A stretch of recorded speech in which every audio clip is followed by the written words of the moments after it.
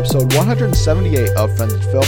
We're here bringing the latest movie news and review the biggest new release, which this week is X-Men Dark Phoenix. As always, I'm your host, Cooper Hood, once again joined by Josh Straley. Hello, everybody. Hello, Cooper. Hello. And hello to everyone out there. I know I've already said that before, but I'd like to say it again just because you are the number one. You're why we do this. That's right. Cooper, I've been watching the Chernobyl. Oh, yes. You said it. I think it's Chernobyl. Yes. You said it how they say it. Oh, is that wrong? No. And they being the people that know how to speak like the English language. Okay. And let me just say this. It is very good. Super good. So much so that Stellan Skarsgård and Jared Harris are definitely getting Emmys for Best Limited Run Series or something like that. Okay. 100%. I believe you. They're the only people in that show, though. That's it? That's it. There's no other cast members? It's there just a are other two-man cast show? members, but I don't know who they are yet. Oh, okay. I'll probably act like you all should have known them before Right. a week or two. In 2 years, and they'll cast like a Marvel movie or something. Like, I've been on this train for 2 years. You mean which usually means someone that annoys me so much. I'm like, I've been saying they were great, and then they'll dig through their tweets and be like, this person playing this lady is good. No mention their name, but then they'll dredge it up and be like, I knew Told it ya. all along. Yeah. The best performer ever, and I'd be like, I don't know if that makes you that. I mean, you got to have some kind of evidence other than one spur of the moment tweet. That's too easy. There was somebody, I don't even know his name anymore. That's how big of an impression he left on me. But there was somebody in, what was the Ridley Scott's movie that they reshot? All the Money in the World. Yes, but one of the kidnappers in that movie, I thought he was really good, and I dedicated I think a whole paragraph in our review to him because I was like, he's really good at this movie, and I thought oh, this guy's going to break out. He's going to do big things. I haven't heard anything about his career. He's probably doing other smaller things, but I thought for sure he was going to be on the cusp of he's going to be in this next big blockbuster. He's going to be cast here and nothing. And I'm sorry about that, sir. Is he Romain Duris? That's correct. Yeah. I haven't seen him in anything, but has he done anything since? Are you on his IMDb page? I'm on his IMDb page right now, which may or may not be 100% accurate or updated. But according to his IMDb page, looks like he's done absolutely nothing because it won't load. Oh, okay. But anyway, Emily Watson is terrific in Chernobyl. Okay. Did I say that right? Yeah. Anyway, yeah, it was fantastic. But we are a movie podcast, and though we aren't talking about movies at the moment, if you'd like to see where we talk about movies, which is mostly on Twitter, you can follow us there at Friends and Film. But really, if you want to know our thoughts on movies and so much more, you can get our podcasts on Apple Podcasts, Google Podcasts, Spotify, and Stitcher, and basically anywhere podcasts can be found. But most importantly, on Apple Podcasts, please rate and review us. That'll ultimately help rank us, and then we can find more friends of the show. And it's officially Apple Podcast now, for good now. Yes. Because iTunes itself is no more. They scrubbed it. It just went bloop, and then it'll be called Mac Media or something like that. Okay. So that's how it'll work. Interesting. And going forward, I have no idea what else. So Apple Podcasts, if you used to listening on an Apple device, it's Apple Podcasts, or you can go and find other podcast apps and stuff, such as Podcoin is a new one I'd recently heard about. And if you sign up right now, you're like, why would I go sign up to another podcast app? The one I use now works fine. Well, the one you use now probably will not reward you for listening to our podcast, signing up because of our podcast, or listening to any other podcast that you probably want to listen to. You get paid in points for every minute you listen to of a podcast. And if you would sign up on Podcoin with the Friends and Film recommendation, you will get 300 points right off the bat for signing up and be well on your way to a Starbucks gift card, an Amazon gift card, or you can use those points to donate to several different charities. So if you're an avid podcast listener, which you probably are if you listen to our show and other shows as well, go check out Podcoin. And again, the instructions to sign up and get those 300 free points right off the bat are on our Twitter page. But if you are not on there, it's just Friends and use the and sign, film, Friends and Film on the code, and you get 300 points right off the start with Podcoin. So very cool. Very cool indeed. And It's got a lot of other stuff besides just us, so I've already subscribed to a lot of my different podcasts over there. And good news is other people are checking us out because we're now on Podcoin, so that's great to know as well. So if you're out there on Podcoin, this is your first time listening, or your second time, this is your first new episode, welcome to Friends in Film and the community. So before we get into our review of Dark Phoenix, Josh, is there anything you watched recently that you need to shout out to people? Yeah, there absolutely is. I have two things. Okay. One is quick, though. Ma is as bad as the reviews say. Oh, that's a shame. You can wait for it to show up on Netflix very soon because it's not going to stay in theaters that long. But the one I want to champion this week is something that you should have a review on Monday or Tuesday of from me, is I Am Mother. It is the rare, good Netflix genre sci-fi flick. Like literally so that if it had been given a little more money, it would be a piece of sci-fi on screen that we would be like, this is extraordinarily good. It stars Hilary Swank and Maddie Lenton, who is, I think it's like her debut performance or her second one of her second performances on screen, as this child born in basically a bunker via a robot, not to a robot, but like from like basically a human repopulation chamber place. And she's the first one. The robot's trying to learn how to take care of this kid before like spreading out and starting to repopulate the planet. And then Hilary Swank shows up at the door of the bunker, where after she's been told before that the world is basically ended and there's infection and radiation everywhere and everyone's dead. And then it just kind of becomes this really long mystery where you have Rose Byrne as the voice of the mother. Kind of, it's really soothing and calming, and you grow to trust her. And then this mystery unwinds about what's really going on. Is there a robot revolution? What's Hilary Swank's deal? And it becomes impeccable. It's directed by Grant Sputor.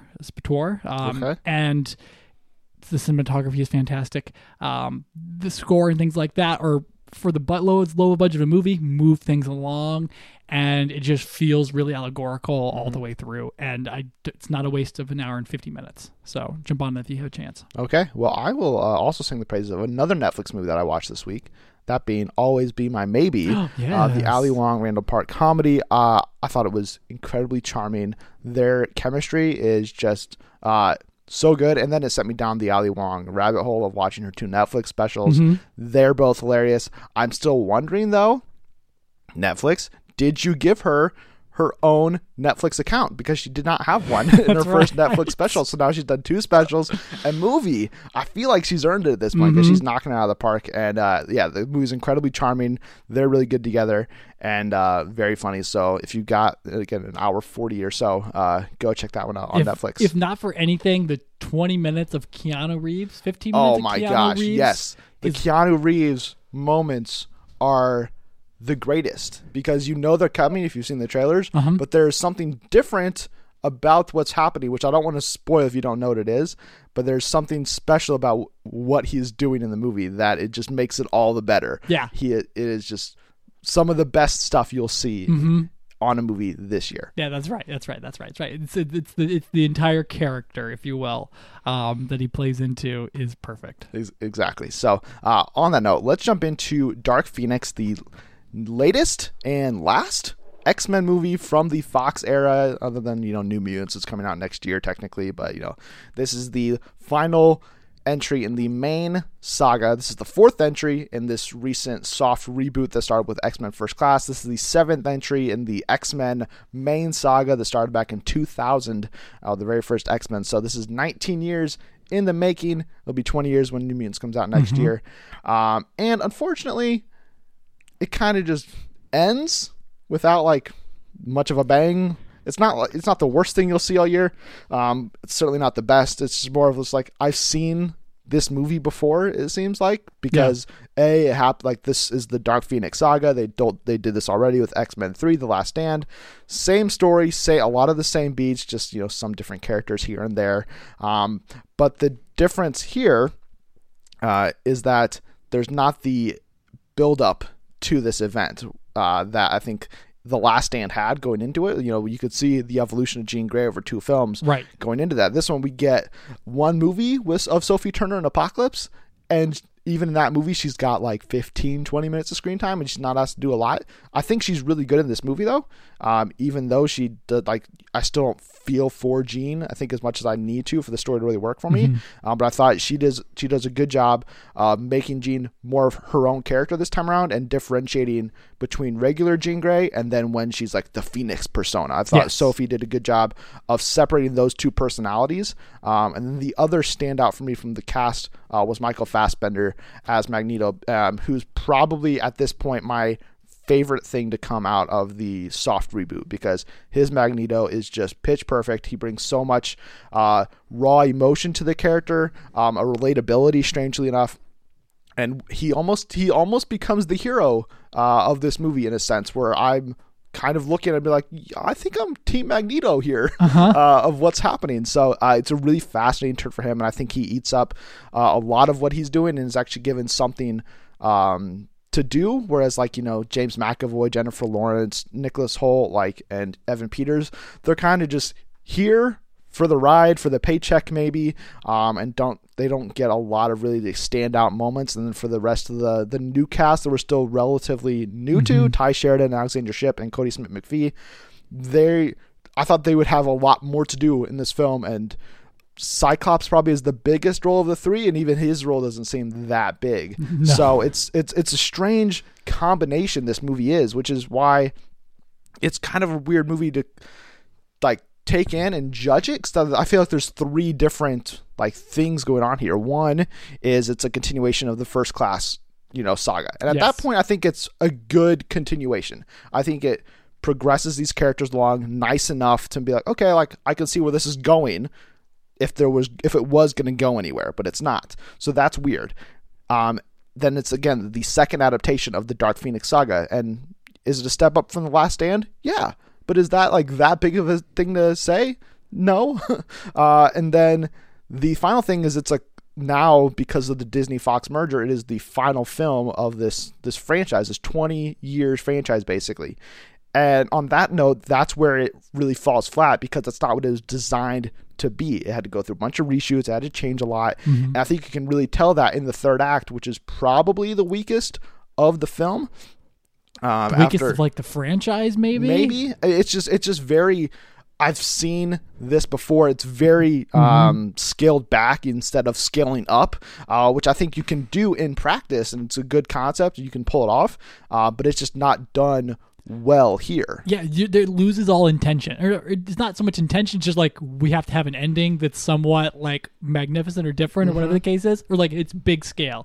And there's no craft in the smallness of it either. No. And so it's just like they ran out of money. Yeah, well, they ran out of money during the reshoots, where they reshot the whole third act. So they changed the whole third act. They changed characters. They changed a lot of different things that we can talk about in spoilers more. But it is still kind of like a mixed bag for me as a whole on this movie, because I did ultimately think it went by fairly quickly. Like once the second act ended and we get into the train sequence, which is the whole third act, I was like, oh, like we're here, or we're at the end. This is like surprising. I thought we were still like, I still thought we had another hour to go, and instead we did not. So I think it moves quick enough. I don't think it's necessary to see in IMAX unless you want to really hear Hans Zimmer's score, which is very good. You just hear it as loud as you can. But the highlight of the movie is definitely Fassbender, it's definitely Turner, and then it's the second act where they really are pushed to the forefront. And I think that's the movie that this should have been in a lot of ways, and it's not. And so there's a lot of different competing narratives, there's a lot of different competing visions, and we can talk about all those stuff in a more detail in spoilers. But for now, I will give Dark Phoenix 2.5 Digga Stubs out of 5. It's okay, not great, not terrible, but there's a lot of things in here that I'll either forget about or are just not very memorable on and of themselves. Yeah, that was a really generous, nuanced thing for a 2.5. I mean, well, thank you. I don't have it. I guess I can't find the bright side on a lot of these. I do feel like a 2.5 is a little generous, but I still feel like I enjoyed it enough. You like the First Class reboot, the First Class timeline, I guess. I do. If you very will, much. a lot more than I do. Other than Apocalypse. Days of Future, of course, yeah. The Apocalypse was just a disaster from the beginning to end. Because it's the worst of this new reboot for me. For sure. Like, oh, that's my dad. Oh, I'm not going to say anything. Oh, never mind. Is he? Is he not? I don't know. They never cleared that up. there's not even talk about it in this one. And oh my gosh, There's a lot of those loose plot threads. Like, where's Psylocke? Doesn't matter. But like here's the thing about X-Men Dark Phoenix is that number one, we love James McAvoy, we love Michael Fassbender, we love Jennifer Lawrence. Taylor Sheridan has generated all the goodwill in the world. Ty Sheridan, thank you. I don't even know. Did I mention Sophie Turner already? Yeah, Sophie Turner. Like just riding high off of all of Game of Thrones forever and ever and ever, and did fine in Apocalypse, but that movie's problems were well documented, or not documented, but just a slog of things happening in places. It's just so boring. And so boring all the way through. And now we come here, and all of that goodwill is just, again, absolutely squandered. Like, just taken and squeezed out from us from the first act to the last act. The middle, where, like, actual things happen and emotions and characters turn and move, is good. You can feel Simon Kinberg's writing in it, in a lot of ways, because it's actually, like you said, it's a little more stripped down, and I don't know.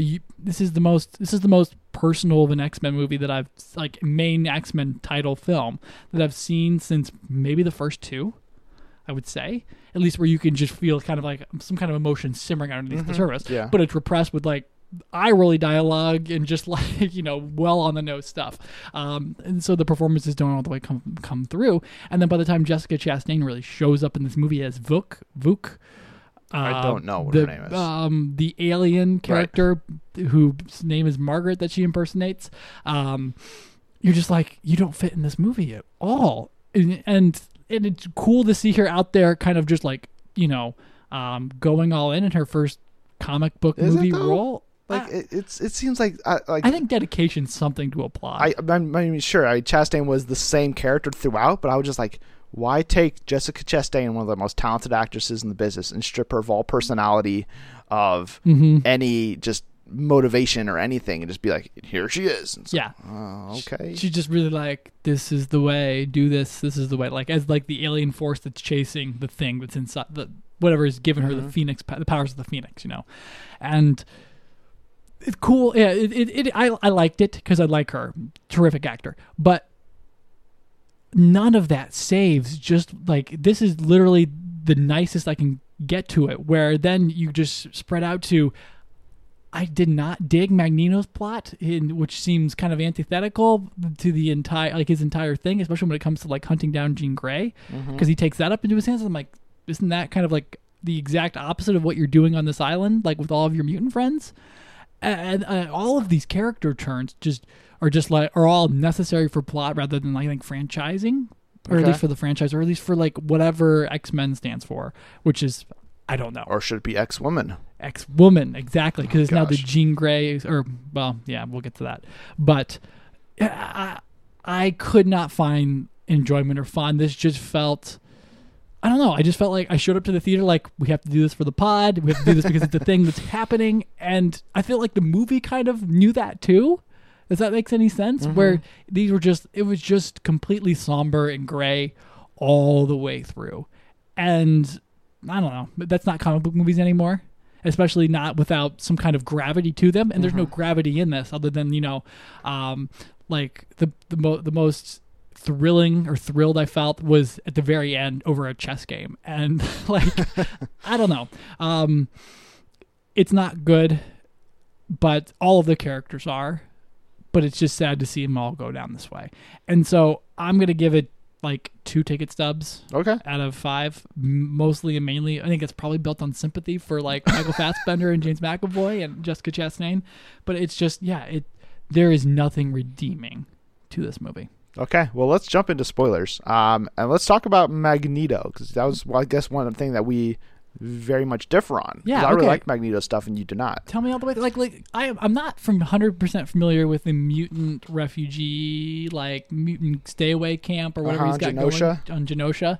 I like the idea that he's out there, but also he's tried to like murder the world like how many times? Oh yeah, I mean, he's just like he's out there on that like we're like he can go there. No one's trying to arrest him, but like the U.S. military very clearly knows that he's out there. Yeah, so in the movie they explain that that's like an agreement he's made with the governments. I don't know if it's strictly with the United States or it's governments of the world. And they're like, Magneto, you can have this one island and it can be a safe haven for mutants and you can be here, have autonomy basically, but you can't leave basically. Like you have to stay here and let your people grow and thrive here. You can't leave.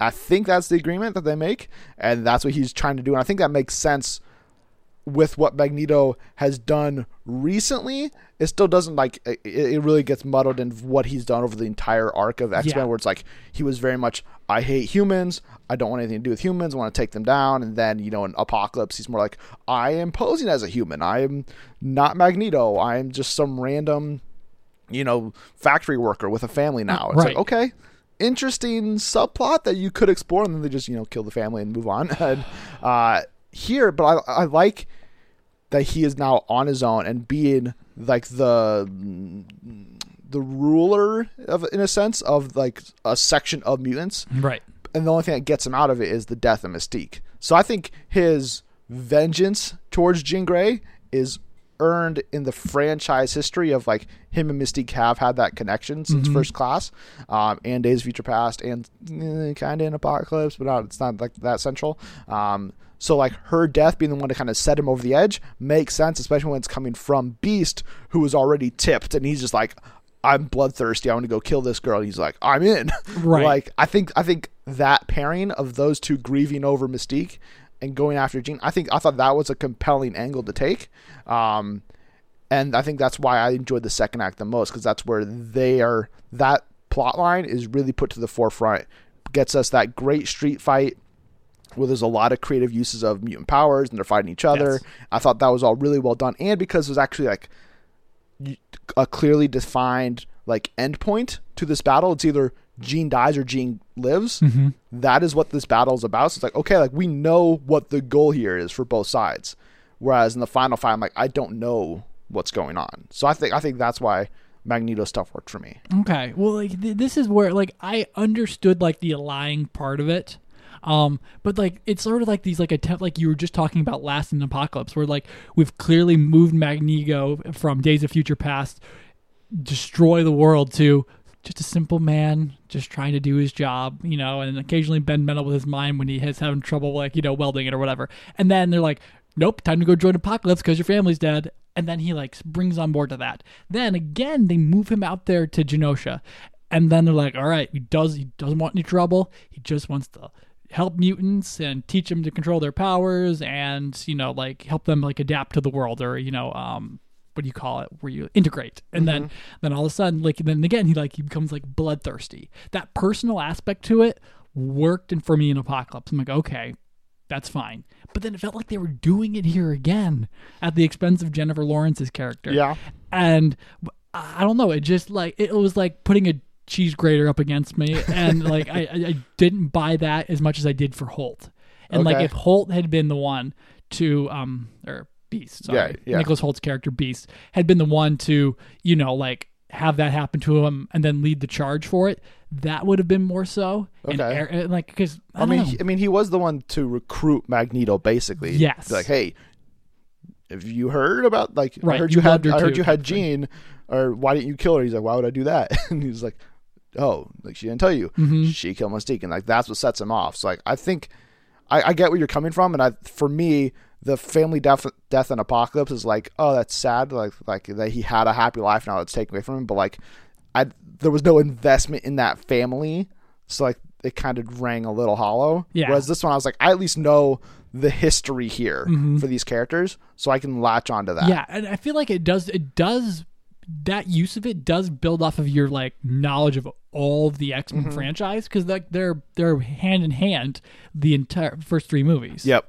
Is she in the first X-Men? She's in all three of the first X-Men movies, and then she loses her powers in the third one. That's right. And he's like, I have no use for you. See ya. And Yeah. like walks out on her or something And like then that. she like turns his back on him. I can't remember the exact details. I think it's like she turns her back on him, but then she like gets her powers back and he's like, oh, hey, what's up, girl? And then they get back together. I can't remember. Me neither. But didn't you just watch all these? I did, but the last stand's a blur. It's like, not super memorable. All I can remember is the angel moment and then the angel and then the Gateway Ellen Bridge. Page, That's great. yeah, running from Juggernaut.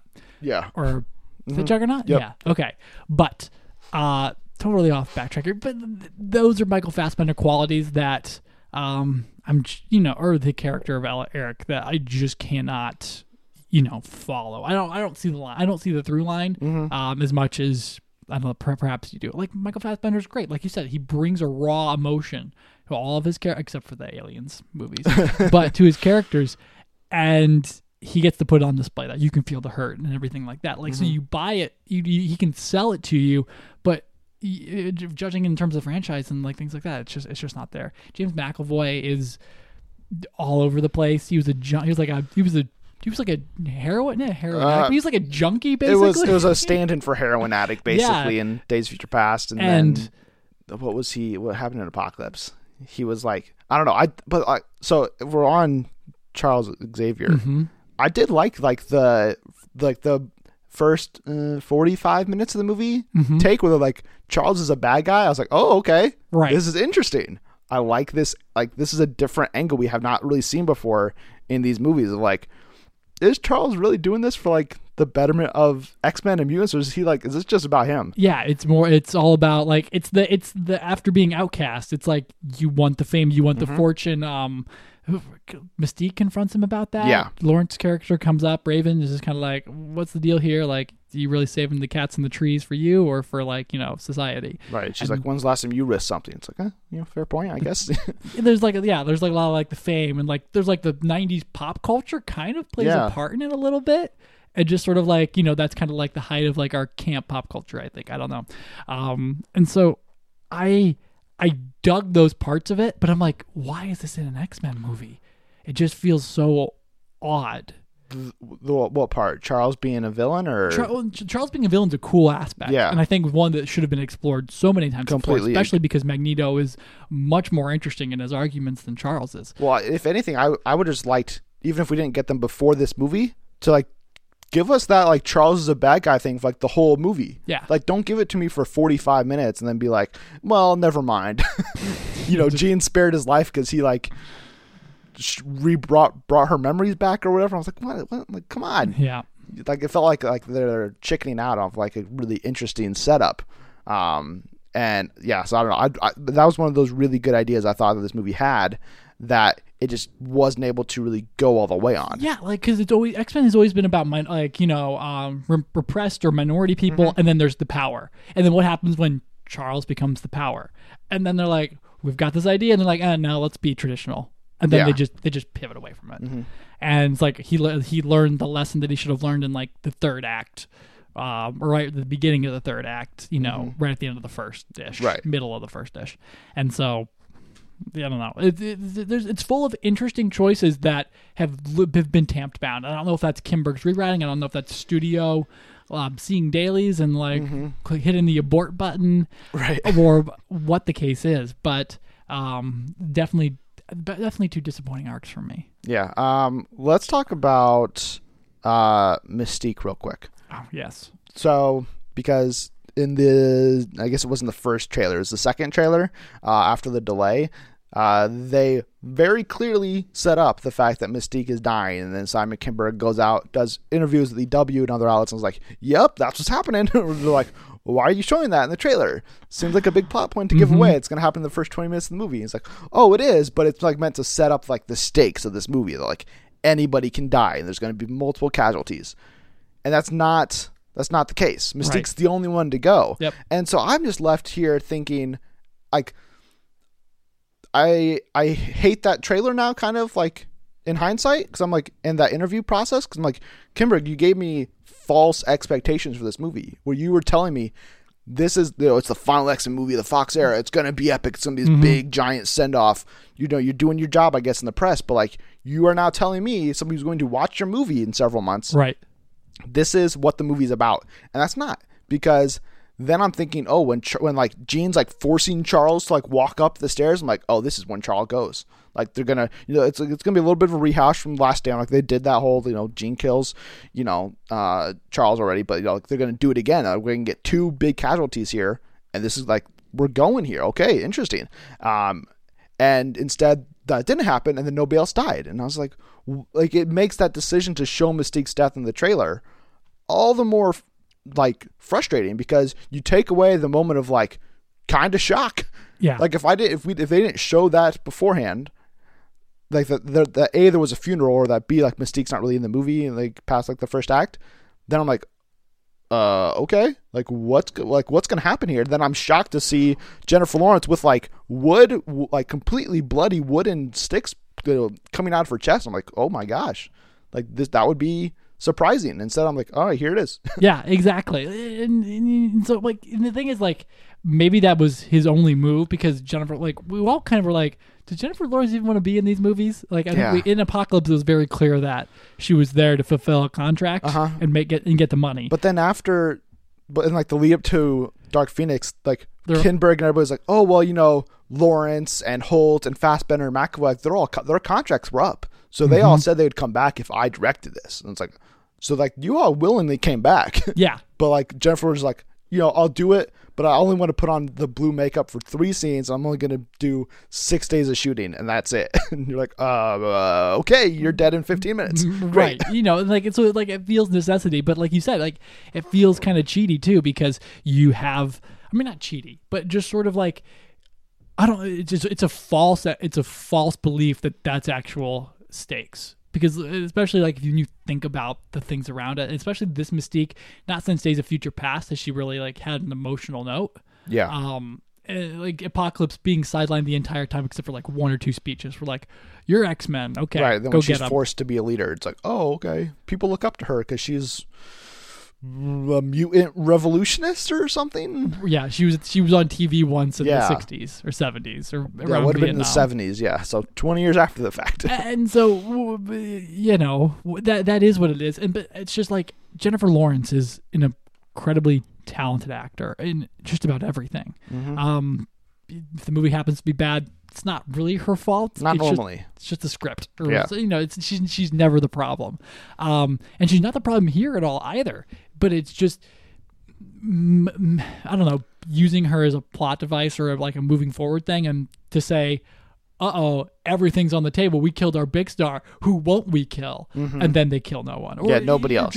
It's just like fizzles. Like that's the spike of the movie. That's the most drama-filled moment. Right, you don't even see like Jean like kill her dad who's still alive after all these years. You're that should have been a chain of events that sets off of like, and now Jean is like, the Phoenix has taken over, and Jean is like terrorizing people. Instead, it's like, oh, I'm gonna go cry in an alleyway, drink in a bar. Chastain's gonna meet me, and like then we're off and running towards a finale that's like kind of lame. Right. Yeah, and it's a lot of like a regret and searching, and it feels like Logan light in a lot of ways, just without any impactful writing. Yeah. So let's see, what's the other points do we need to hit on here? One thing I didn't really love, and this goes back to Chastain's thing, is the Charles thing at the same time, is that the movie it didn't feel like ever really knew. I mean, it knew that Chastain was the villain, yes, but it didn't go in all in that right from the get go. It was like, first act, Charles is the villain, kind of. Second act, well, maybe it's actually Jean's the villain. But, Chastain's like sitting in the background manipulating her. And then third act is like, and now Chastain's like the actual villain because now she's took like some of the powers. Right. And it's like, but like, I don't care about you because you've been like had so little to do the first 2 acts. Like you're not menacing. You're not terrifying. I have no sense of fear. Because if you weren't going to kill Charles 15 minutes ago, you're not going to kill anybody else here. Right. So what are we doing? Yeah, and it's something where you're like, you kind of see this movie and you're like, what is the drama? There just isn't anywhere, not in the character, other than like you said, Charles. That's like the high point of all of this. I mean, or obviously then to Raven getting killed or Mystique, but past that. There's really nothing that you can really just put your attention on and say, that's the villain, that's the bad, like, or whatever the case is. Chastain sort of just like, you're hanging out here. We know what you're whispering in Jean's ears. Probably not like totally true, but it's like, it's like a pep talk or something like that. It's manipulative in some kind of ways. And if I understand right, that's like the Dark Phoenix saga. It's people manipulating Jean or trying to find ways to use her new powers for their purpose or gain. But she's the only one really doing that. Everyone else is like, no, power's bad. We've learned our lesson. And then so it just sort of runs out of gas once you get to the train sequence. And then once Charles opens up her memories all the way. And so, or whatever he does at the end, that kind of brings her back from the I really don't ledge. know what happened there. Like, they go into his brain is what he says, I think. And that's why she's a little girl. And again, like, I guess not again, we didn't mention this. The early stuff with Gina is like a very young child, like her origin stuff. I was like, why are we doing this? Seen this 20 times. Skip this. Just get this out of the way. Like, we do not need to see this again. Like, I mean, sure, like, it was a little stylized, like the car crash, but like, I don't need to see a slow-mo car crash to show how Jean's parents died. Like, I did not need that in this movie. Seen it 1,000 times. Exactly. What else? There's a lack of build-up and investment for the Cyclops and Jean relationship, which is a huge negative for the movie, because it's ultimately the thing that's like supposed to be like driving the emotional through line of the film. And that, like, the first time they're on screen together, like outside of a mission, they're like making out hardcore and like, oh, they're together. You guys are a thing now. After you guys like held hands, I think one time in Apocalypse, like that was the seed that was planted. That was all you needed. It's been 10 years, I guess. So it's been a while, but still, it's like, that just seems like such such a quick progression of this franchise and these characters that like it's hard to really stay attached to what they're doing because we haven't seen a lot of what they've done. So that was a little disappointing. And with the young cast again, the Cyclops and Storm, there was a moment after Jean killed Mystique where Storm like kind of questions the Cyclops, like whether or not like, that really was Jean, if she can be saved, whatever. Setting up like that they weren't on the same page. I was like, oh, like, okay, that's interesting. Like, Cyclops and Storm are not going to see eye to eye in this movie. And then Charles was like, all right, Cyclops, we're going to this place. He's like, okay, and Storm's coming too. And it's like, okay. Didn't she just say we need to kill her? Yeah. Like, I thought they were setting up that like, Storm was going to change sides and like go be with like Beast and Magneto. And like, that would have been interesting. Instead of like Storm just doing nothing. Yeah, there's a lot of potential conflict and things like that you can go run with, or that you can, really creep out and come out of the woodwork. But none of it manifests itself. It's almost as if it was written for a 2-hour and 30-minute movie and not a, bless their hearts for giving me an under 2-hour film. That just doesn't get used. No. And it's befuddling why. I don't know if it was too hard to to get it through. I mean, I know movies change on, all the time, but I'm just confused as anyone. Yeah. I mean, we do know that the third act was changed quite a bit. Some details of it have come out already of that, like, it was supposed to, Jessica Chastain and her whole alien group were supposed to be the Skrulls originally. And they changed that because of Captain Marvel. So that's why they're shapeshifters. But then they also have other powers. I don't know if they're supposed to be super Skrulls or actually going to be, actual like characters from Marvel Comics, or if they're just going to be very vague Skrulls with, enhanced powers. So that was one thing that they changed. They also, the third act was going to involve the UN at some point, where like the team was at the UN, then Skrulls, now they're not the Shi'ar, whatever they are, the Dabari or Dabari, yep, that's right. When the Skrulls are going to attack and then Jean was going to go up into the sky, wipe out their fleet, and then somehow after that, Kinberg described the third act as Civil War-esque, of like, oh, we did, the street fight was their airport fight, and now we're going to go into a very low, like, very personal battle here at the end.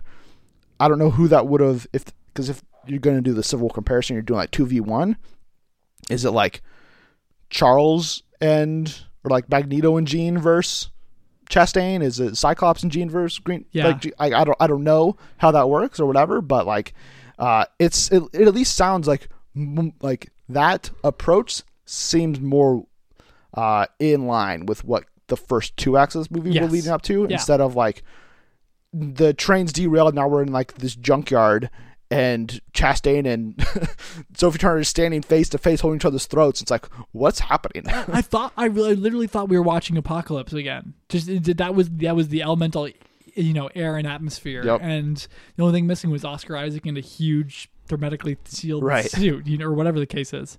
And so, I don't know. It exhausted me as soon as I saw the train, and as soon as everything started taking place, and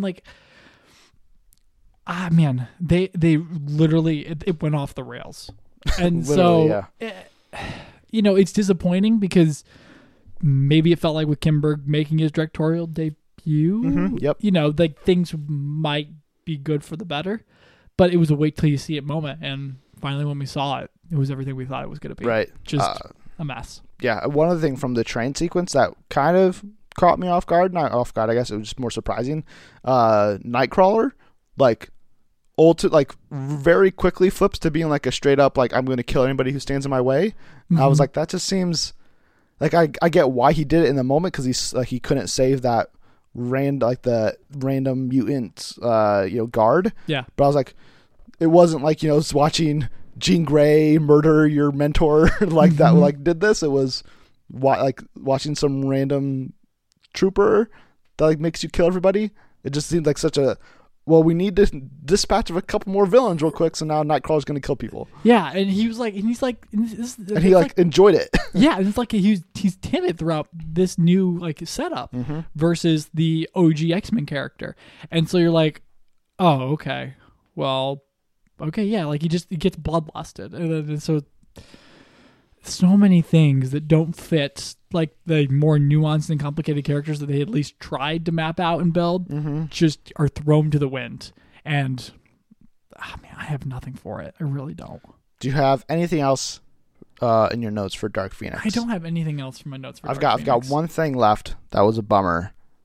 Sidelining Quicksilver for 5 minutes of screen time. I was like, this was clearly okay, well, Dark Phoenix's shooting schedule conflicted with American Horror Story, so Peters cannot do both. Mm-hmm. We can get you for 2 days, Right. so you can go up in a spacesuit, and then we can, have you do a slow-mo thing and then fall and die. Yeah. Or not die, but be very badly hurt and never seen again.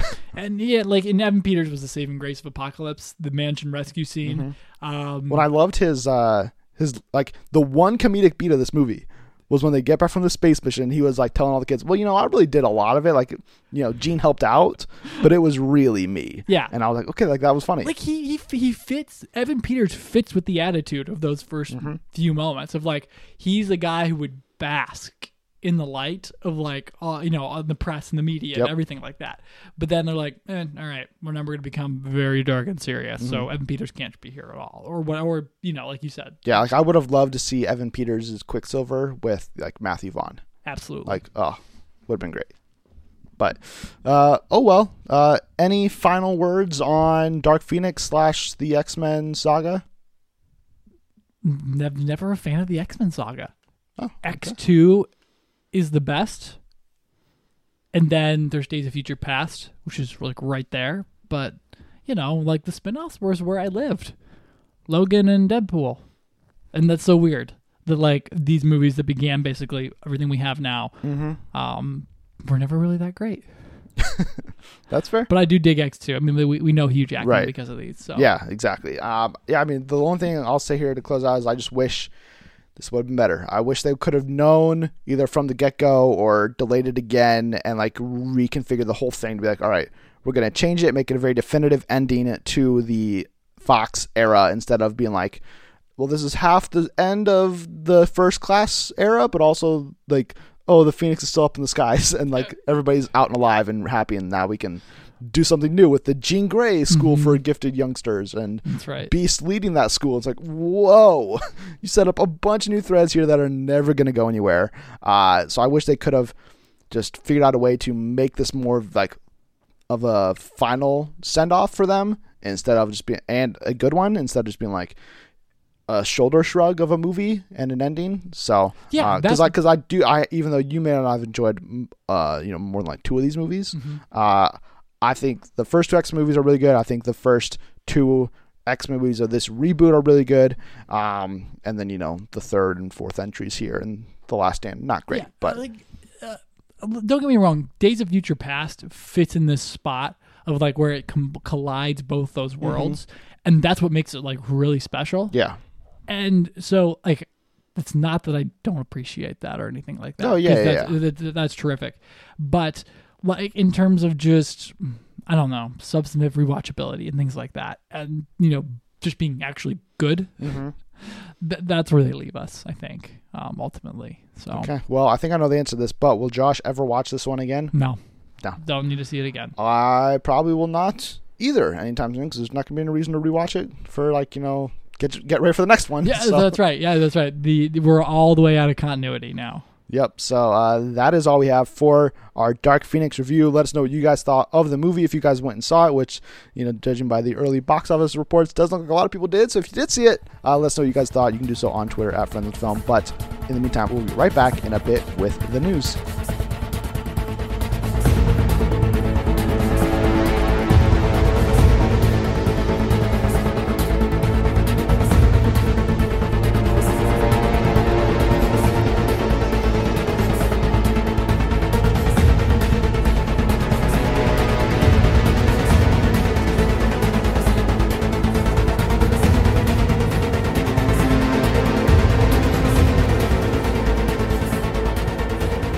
And we're back with the news, and as always, we can start with our three main topics this week, kicking off with a DC movie update, as it looks like Black Adam is officially going to happen, because Observer revealed this week that Wame Colette-Serra is going to direct the Dwayne "The Rock" Johnson starring DC movie Black Adam. So Variety backed this up then a couple minutes after Observer broke the news. Johnson and Colette-Serra have recently been working together on Disney's Jungle Cruise movie, which comes out next summer, and was previously recruited by Warner Bros. And DC to direct Suicide Squad before that movie was given to Gavin O'Connor, which then he left, and now James Gunn is on board. So they've been trying to get Wame for a little bit. He has the Rock connection already. Now that he is on board, Josh, what is your interest level in Black Adam? Well, interesting enough, Wame Colette-Serra didn't raise the interest level for me as much. Okay. Because, at least proportionally, when Shazam came out and turned out to be very funny and very good and just an all-around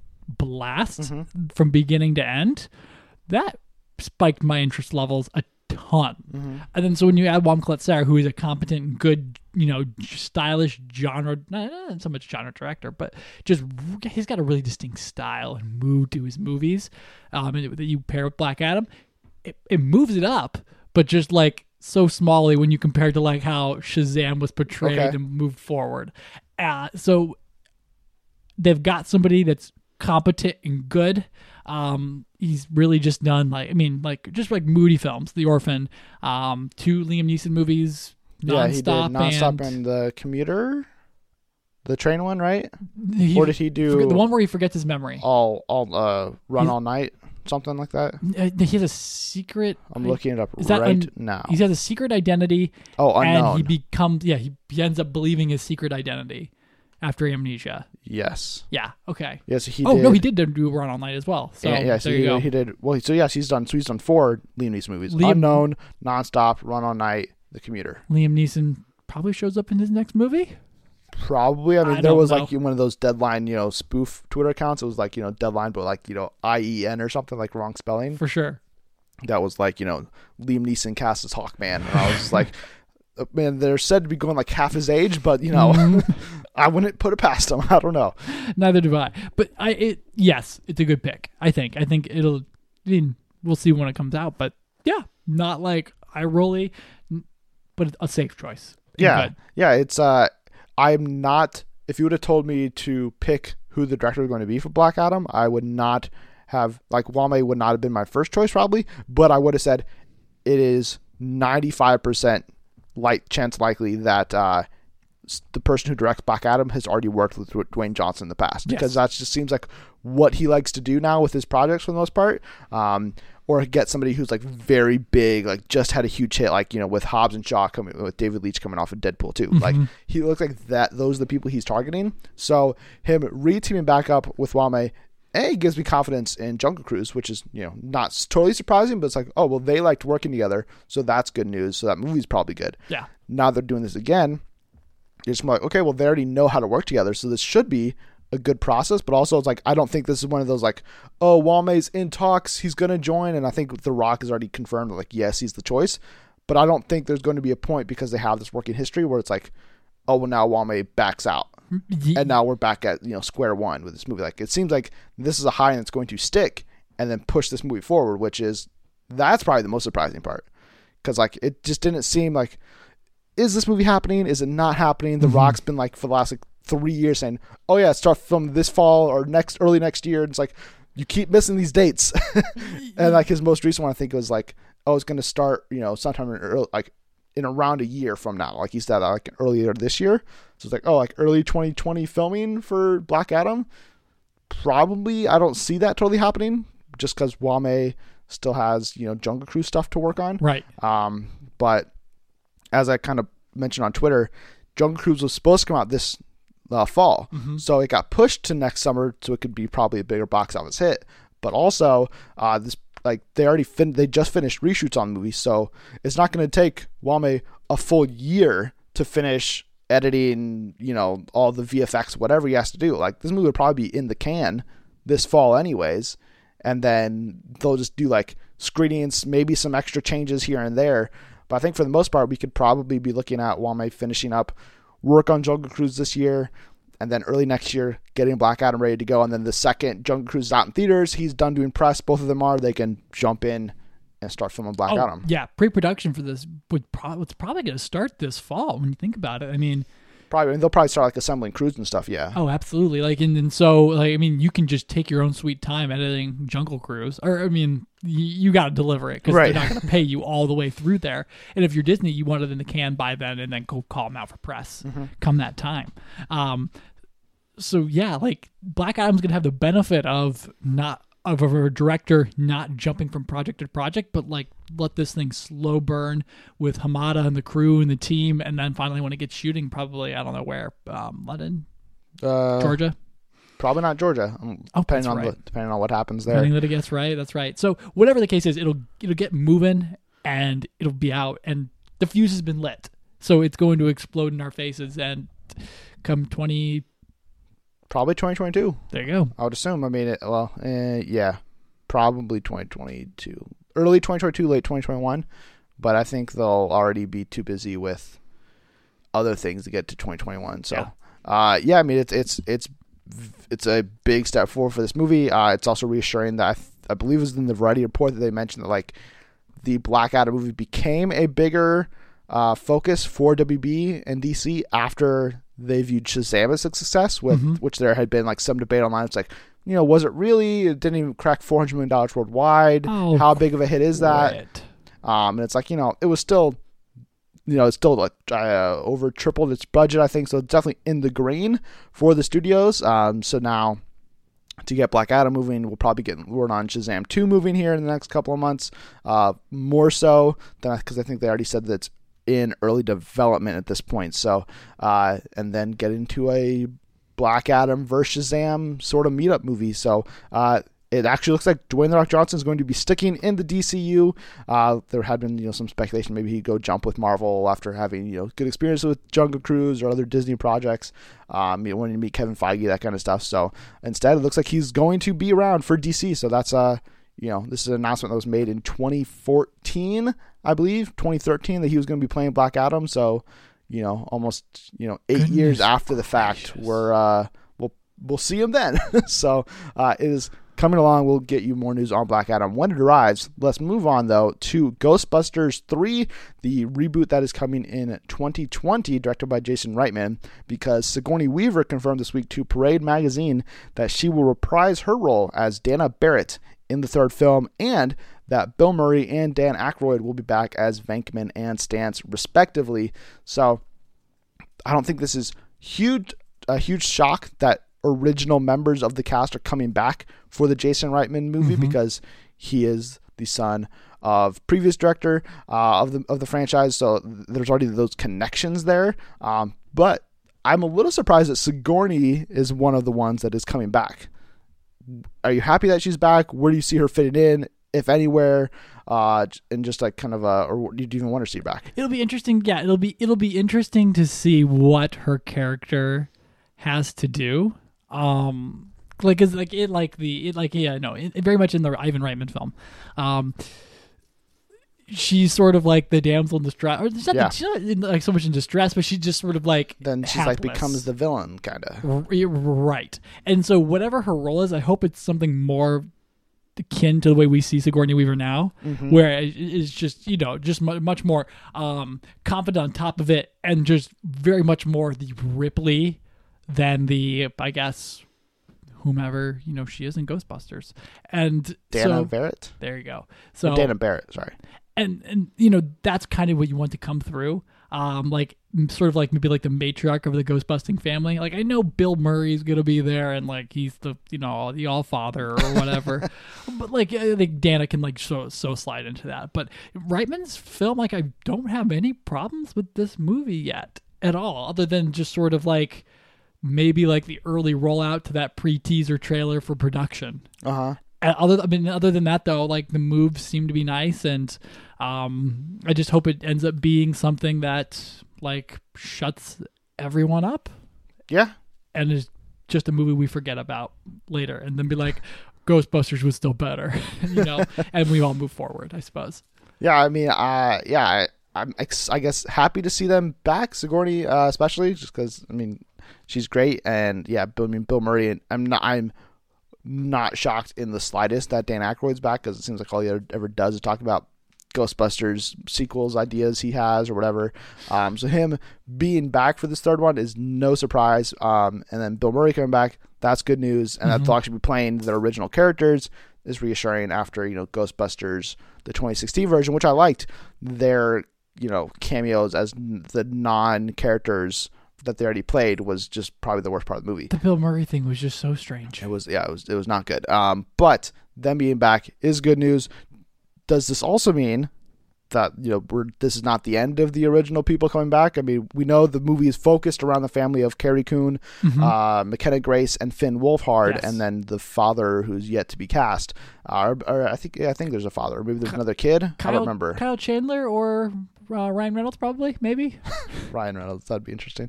But I think there's still another family member to be cast for this film. But are we getting Harold Ramis back? Are we getting Rick Moranis back? Are we getting Ernie Hudson back? We're probably going to get them in some capacity somewhere. Maybe like, who's that old guy?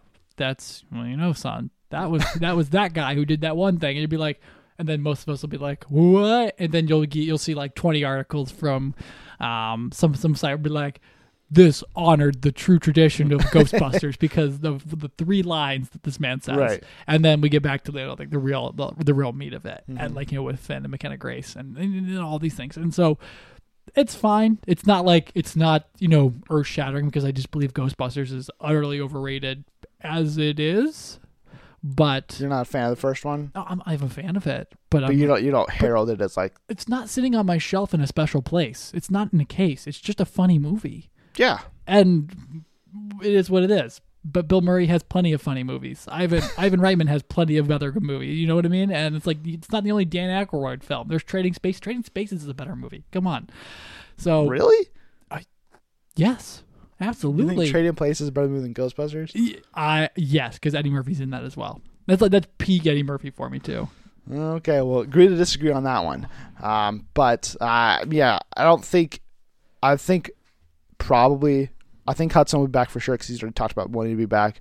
Harold Ramis will probably be back as well. Rick Moranis, he doesn't really do much nowadays, but at this point, it seems like they'll probably get everybody back. So it's more just like, is it a cameo scene? Is like a reunion dinner? They're all having the original Ghostbusters group, like, oh, it's been 35 years and we're all having dinner together.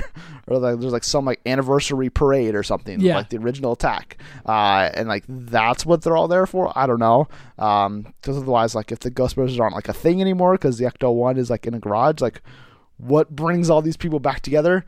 That's up for Jason Reitman to figure out. But he's a smart director, smart writer, so hopefully they figure that out on their own. The last thing we need to talk about in the big 3 is the support from Collider, which came out this week, that Quentin Tarantino has hired Jared Carmichael to write a Django Zorro crossover movie. The script that he is writing is based on a comic book series that Tarantino wrote following the release of Django Unchained, but it is currently unclear if Tarantino will direct the project or merely be more of a hands-on producer, pick a director, tell him what to do, basically, because Once Upon a Time in Hollywood is his 9th movie. He is said to be retiring after his 10th.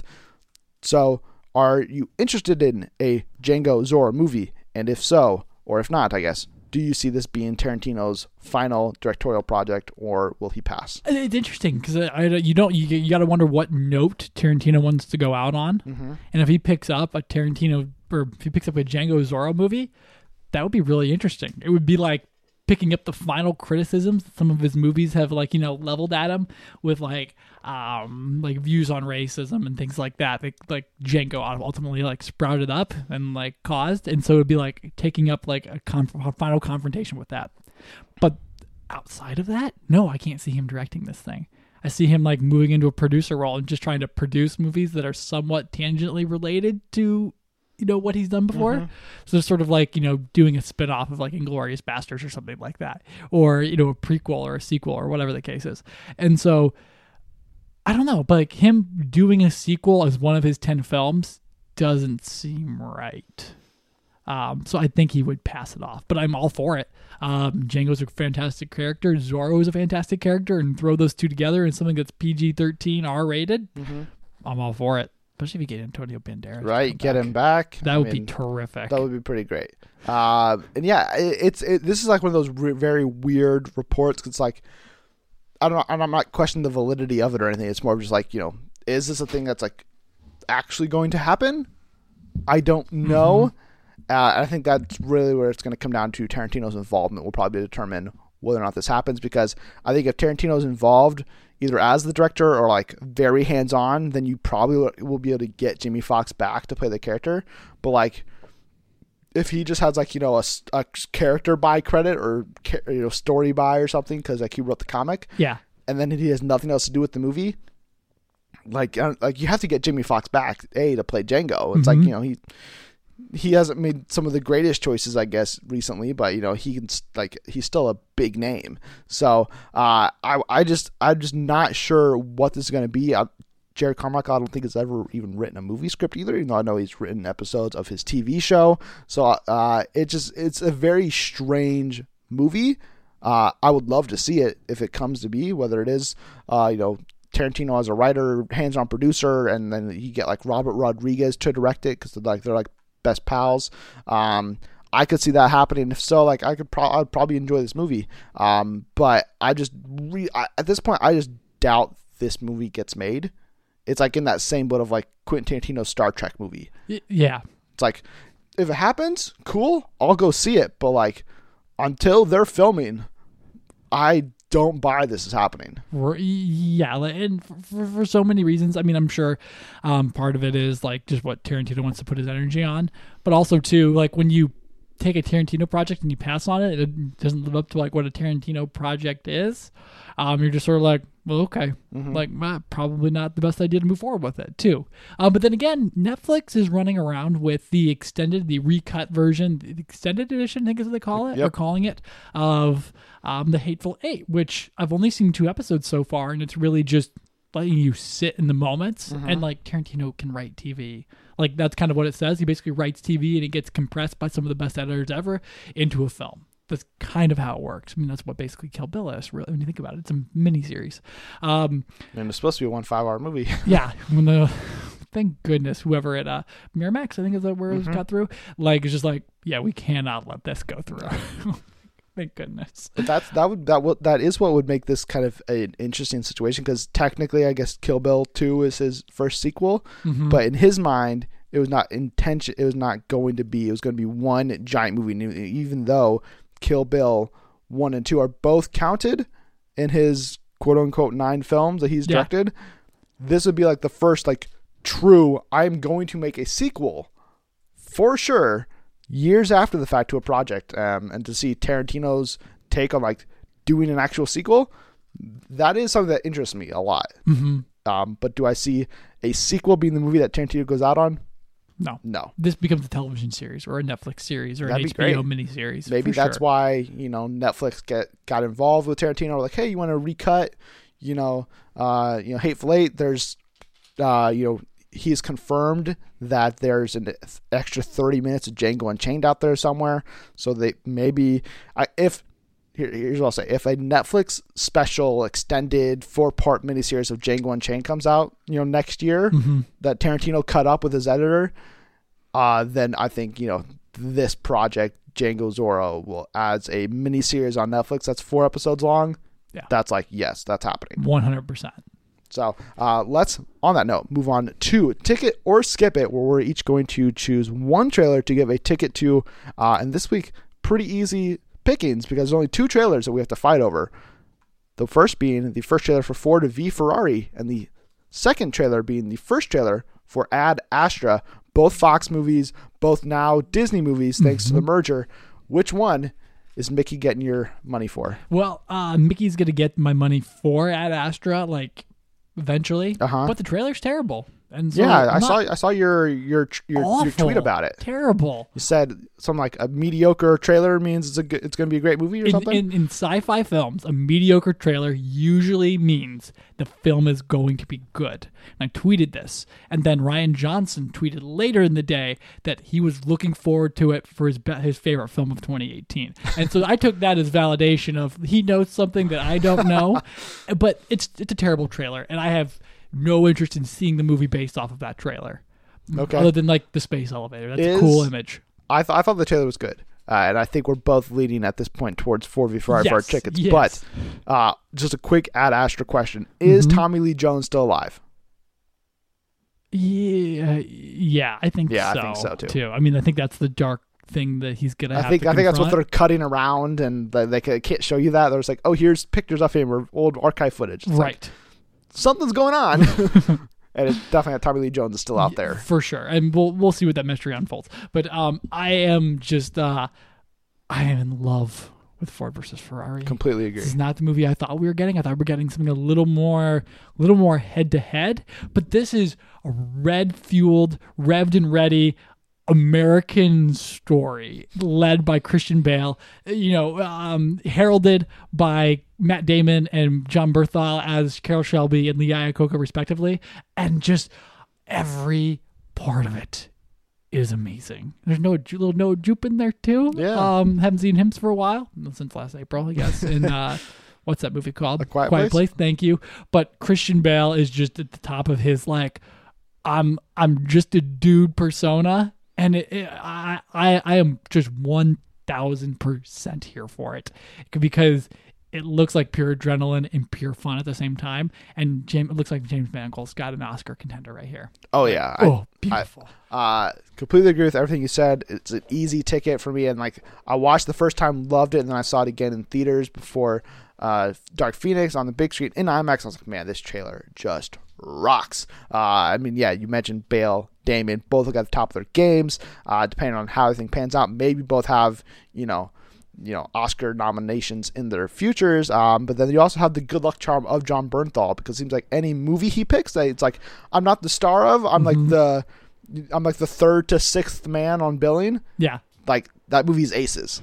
It's Wind River. It's Baby Driver, yes. he just run down his yes. filmography and oh, you're killing it. I'm okay, I've got 6 days worth of work I can do. What projects do I do? Okay, this one. And nails it. And I think this movie just looks really, really special. I got a lot of Rush vibes, and I loved Rush from Ron Howard. So this movie just looks just excellent. Yeah. And I think it was very smart of them to delay it from, even though I think based on this trailer, you can kind of get why Fox would have initially put it in the summer release date of this could be a nice, it's not total blockbuster, but a very cool, stylish film that's going to go over well with audiences and people will go check it out. But it looks like pushing it to November is definitely going to pay off big time for them, and hopefully get some Oscar nominations in there. If you had to guess at this moment, one Oscar nomination, where's it going? James Mangold, the script, the cinematography, Bale, Damon, Bernthal. Where are you going? Best cinematography. It's a lock. It's easy. Who's shooting this? Do you know? I don't know who's shooting this. I can tell you in 10 seconds though.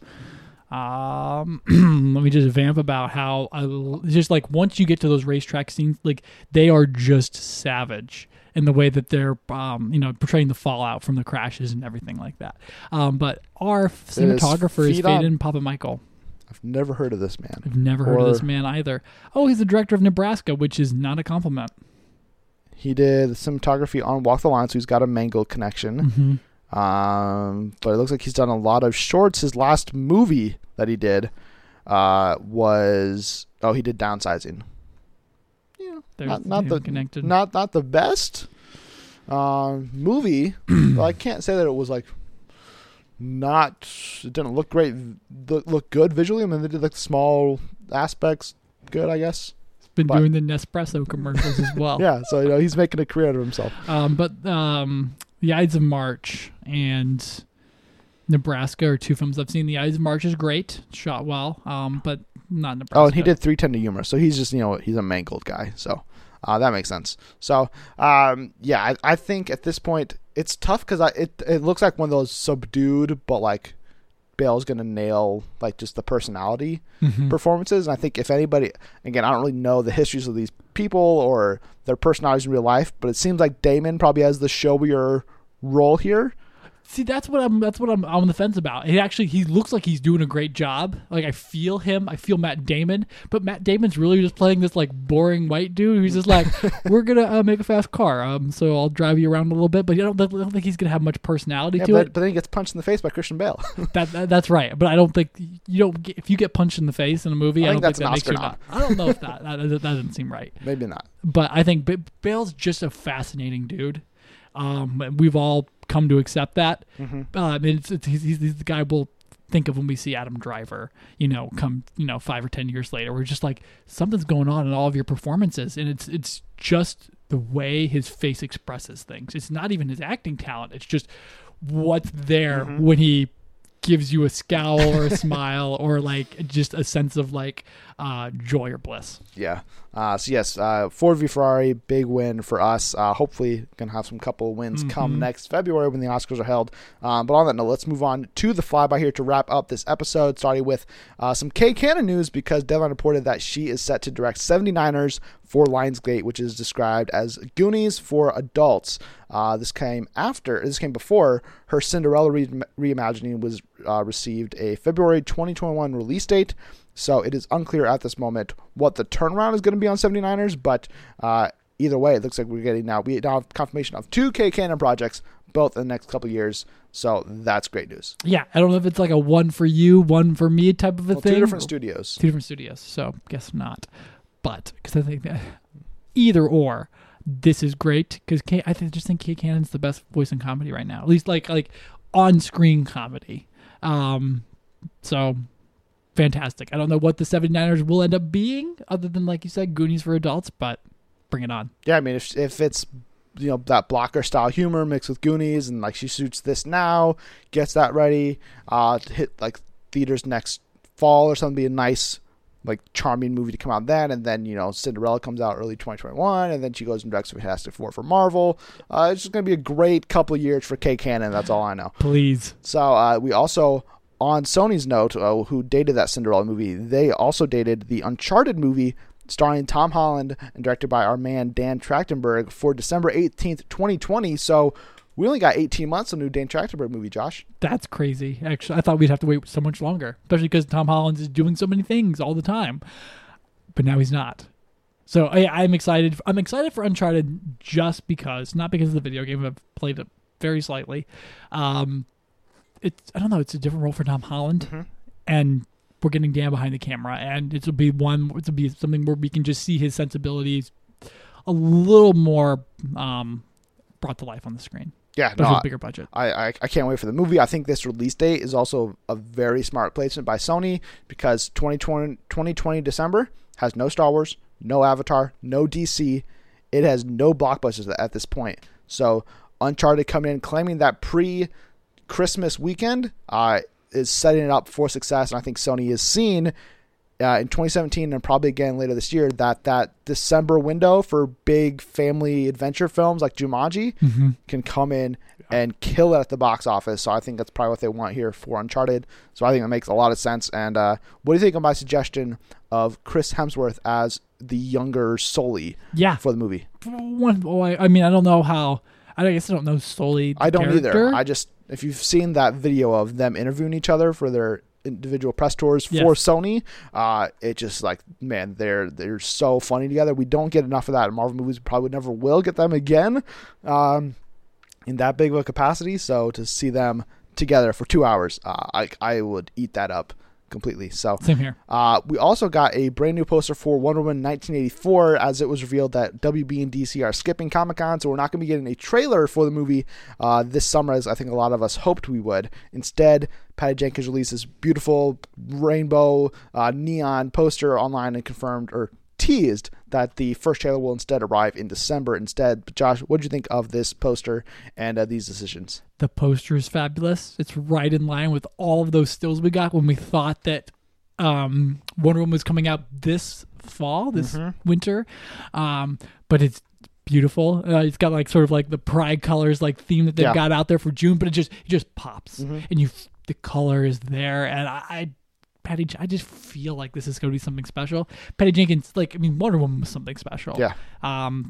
And so when you come around to, like the studio and the entire team being all in on your film, with Hamada being like, go off, Patty, I'm excited. Yeah. It's sad we're not getting any footage. I know. It that sucks, but I did the poster design's great. There's also gave us the look at her brand new armor, which looks super rad. So I really cannot wait for this movie. And again, all faith in Patty Jenkins for this movie. So we also got a report this week from The Wrap, which revealed that Brian Tyree Henry is in talks to join A Quiet Place 2, but there are no details on who he could play. But he is the second new addition to the cast alongside Cillian Murphy. So Josh, Brian Tyree Henry, we're both big fans. We like. What do you want from him in this movie? I think I want him to be a dude, though, this time around. That's what I want. He's been doing roles, and now I'm ready for him to be like Brian Tyree Henry. Okay. You know what I mean? I don't know if he's like Paperboy, but a little more Paperboy, but a little more like who we see come out in interviews and things like that, expressing himself. That's what I'm ready for, because I think he's just someone that we can like. We don't need him to be in a dark, hefty role. We can get him in just something light and/or just a little more personable. But of course, he's gonna be quiet, so yeah, it'll be even funnier to see all that in the way it expresses itself. Yeah, no, super excited for Brian Tyree Henry to get this gig. I get that feeling that he's going to be the villain, quote unquote, of the film. But we'll have to wait and see on that. And since it starts filming this fall or this summer, it shouldn't hopefully be that long before we know some more details on the movie. And then lastly, here to wrap up this episode, Deadline revealed this week that John Cena has officially joined the cast of Fast and Furious 9 after previously being teased on Instagram by Vin Diesel. So he's in it. And The Rock is not. So you lose one wrestler, take another one, and put him in his place. And we'll see how John Cena does. Yeah, that's all we can do. Yeah, not super excited for Fast 9 otherwise. It's just like it's one of those things where like I'm waiting for it, but we'll see what it is when we get there. Justin Lin's last time directing was fun, and it just has his last time directing, or his last time directing this franchise? Last time directing this franchise. That was what, Fast 6? The Fast and Furious. Yeah. That had the weight. That had the weight of that whole Letty, is she not Letty thing, right. I believe. And I hated that. So, but anyway, we'll get to it when we get to it. But oh well. John Cena. Yeah, John Cena's in it, so maybe that'll help out. But next week we'll be back with a movie that does not have John Cena in it, but it does have Chris Hemsworth and Tessa Thompson in it, that being Men in Black International. So, Josh, what are you looking forward to from MIB International? Just the dynamic between Tessa Thompson and Chris Hemsworth, because they're two very funny people that we got in Thor Ragnarok for the first time, and now they're colliding again. But Chris Hemsworth also has permission to be even, to let off a little more steam and a little more of his personality in ways we haven't been able to see, like, truly before. And so that's what I'm looking for right here. Yeah, I think it's definitely their chemistry. Liam Neeson's in there. Kumail's voicing a small little alien. So I'm hoping he does good work there. Gives us some nice comedic moments. Yes. But yeah, I mean, I have my fingers crossed this movie turns out good, because I think the trailers have been okay, but they haven't really blown us away. And just rewatching the first movie recently, the Will Smith, Tommy Lee Jones dynamic is just so perfect that I really hope that Tessa and Chris can do the same thing here as they did in Ragnarok. Because if they can, even if maybe the script and the story isn't like that great, I think their chemistry can still elevate us beyond like okay, that was still really, really fun. 100%. So we'll also be back this week with a big question, just like last week. We don't know what it is yet, so stay tuned on Wednesday for that big question. In the meantime, though, be sure to tell us your thoughts on everything covered by Twist for the film, and you can follow me personally on Twitter at MovieCooper. And you can get at me, Josh, at Just Joshua Ryan. And if you enjoyed this episode, please subscribe, share, retweet, and more. Plus, head over to iTunes and give us a 5-star review with comments telling us why you enjoy listening to the show. Thanks again for tuning into the Defense Zone podcast. Josh? Thank you for stopping in, everyone. And be sure to turn next week for our future episodes.